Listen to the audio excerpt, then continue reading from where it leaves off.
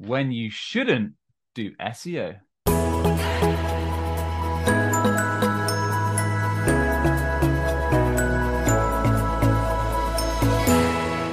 Hey, I'm Sam Dunning, co-owner over at webchoiceuk.com and host of the Top 100 B2B Marketing Podcast, Business Growth Show. And if you haven't yet, check out my weekly email where I share actionable website and marketing tips, useful podcasts, free resources, goodies, and more to kick off your week with a bang. Why not give it a trial over at businessgrowth.email? So you'll often hear myself and many other marketers out there harping on about the benefits, advantages, and why SEO, search engine optimization, getting your website to that all-important page one top spot in Google's organic search results is great. But today, I want to share 5 scenarios in which SEO might not be the best fit for your business. Let's dive in. So the first situation of when a company might not be in the best place to invest in SEO is if they're in a new category. So if they're in a new sector, a new industry that's not yet matured, and the reason being is that Google works best when it's capturing buyers' demand. So for example, if your market, your target audience is aware of the service or the product that you provide, and then they're searching for not necessarily your brand, but they're searching for the relevant type of product, service, requirement, offering on Google.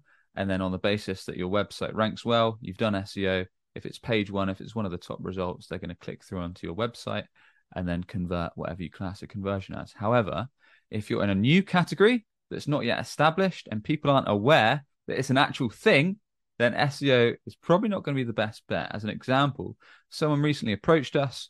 They were offering an accessibility product. In fact, he was already investing in Google Ads, but saying, look, Sam, I'm not really getting results.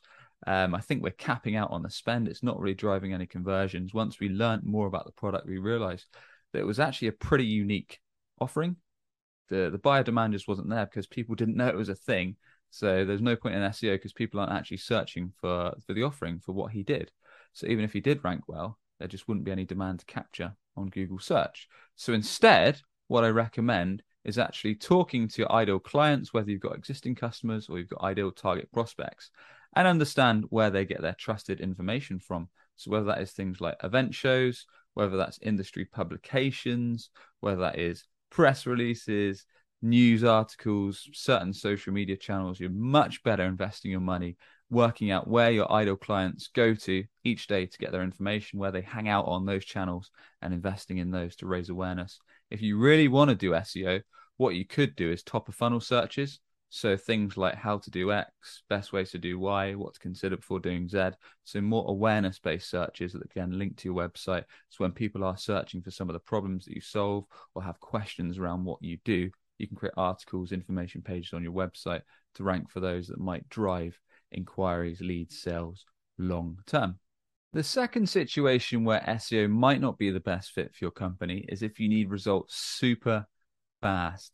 So there are times where SEO can work really quickly. If you're in a very niche category and there's not many competitors, just doing great on-site SEO, having a really informative website with information pages on your main services, offerings, having useful resources, having pages for those main features, locations, demographics you serve, and just making your website the go-to educational place for your sector and focused on conversion, doing solid on-page and technical SEO and building some links might get you the rankings if there's not many competitors in your sector. Or if you operate in a very small geographic location or a very small area, and again, quite a niched category, then you could rank pretty quickly with SEO. But if you're in an industry where there's a lot of competitors, it's quite a flooded market, typically you're going to be looking at months, if not longer, to rank, especially in high demand searches and keywords. So you're going to be talking perhaps 6 months or longer.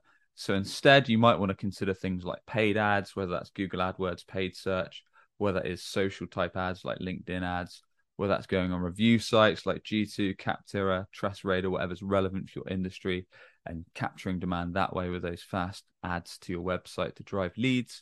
Or you might want to consider an outbound sales motion, like hiring an outbound team to call up your ideal clients, generate appointments quite fast. If you are under pressure, which a lot of fast-growing companies, funded companies, tech companies are from investors, then you might need to go down those channels first before you consider SEO. Because if you're in a competitive space, chances are SEO is going to take longer to see results. Although over time, SEO can reduce your paid ad spend. So you've got to look at it from both sides, depending on how quickly you need those organic results. The next situation is if you're not willing to work on your website. So perhaps you think your website is a Picasso, it's an absolute work of art, and you're totally against making updates to it, then SEO might not be for you.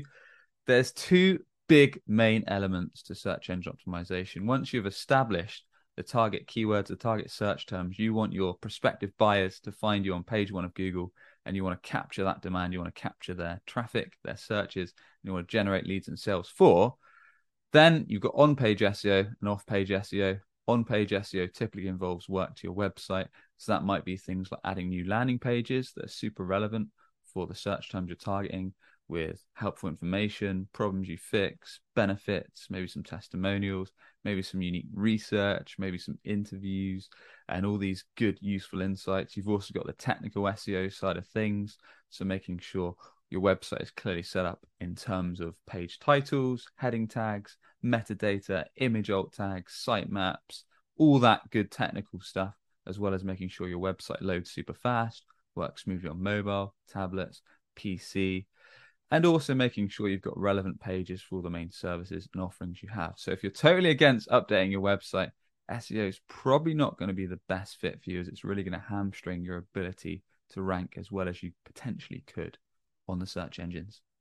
The fourth situation where SEO might not be the best fit for you is if you're looking to take on absolute giants in your industry. So for example, if you provide CRM software and you want to rank for a keyword massively competitive like CRM, you're not even going to make a dent. You're not going to have a drop in the ocean unless, just like Salesforce and HubSpot that rank page one for terms like CRM, unless you've got millions in the bank, unless you've got a massive in-house team and a huge marketing budget, plus a ton of time on your hands to actually make the results happen with SEO. It's just no point. It's going to be a thankless, a pointless journey.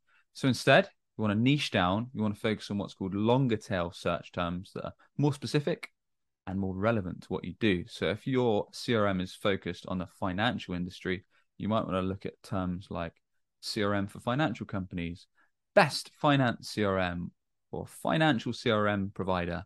Those kind of more relevant, more niche, more specific long tail keywords are going to be a lot more beneficial. They're also going to drive more targeted, more relevant traffic to your site, meaning the prospects, the visitors are more likely to convert. So going niche, going more relevant is going to be worthwhile if you're in a competitive industry. And lastly, at number 5, we've got you don't need growth. All right, that one's a bit of a joke. So with SEO, with search engine optimization, if it's done right, long term, you can build up your brand reputation, as if prospects are constantly seeing you page one in Google's organic search results. They're going to think you're a reliable, trusted brand. You're going to ramp up your organic traffic to your website. You're going to improve your leads, your revenue, your conversions on the basis that you've got a solid website that can convert. And also over time, you might be able to lower other channel spend. So you might be able to lower paid ad spend across different channels because organic results, SEO, is driving more inquiries and more revenue.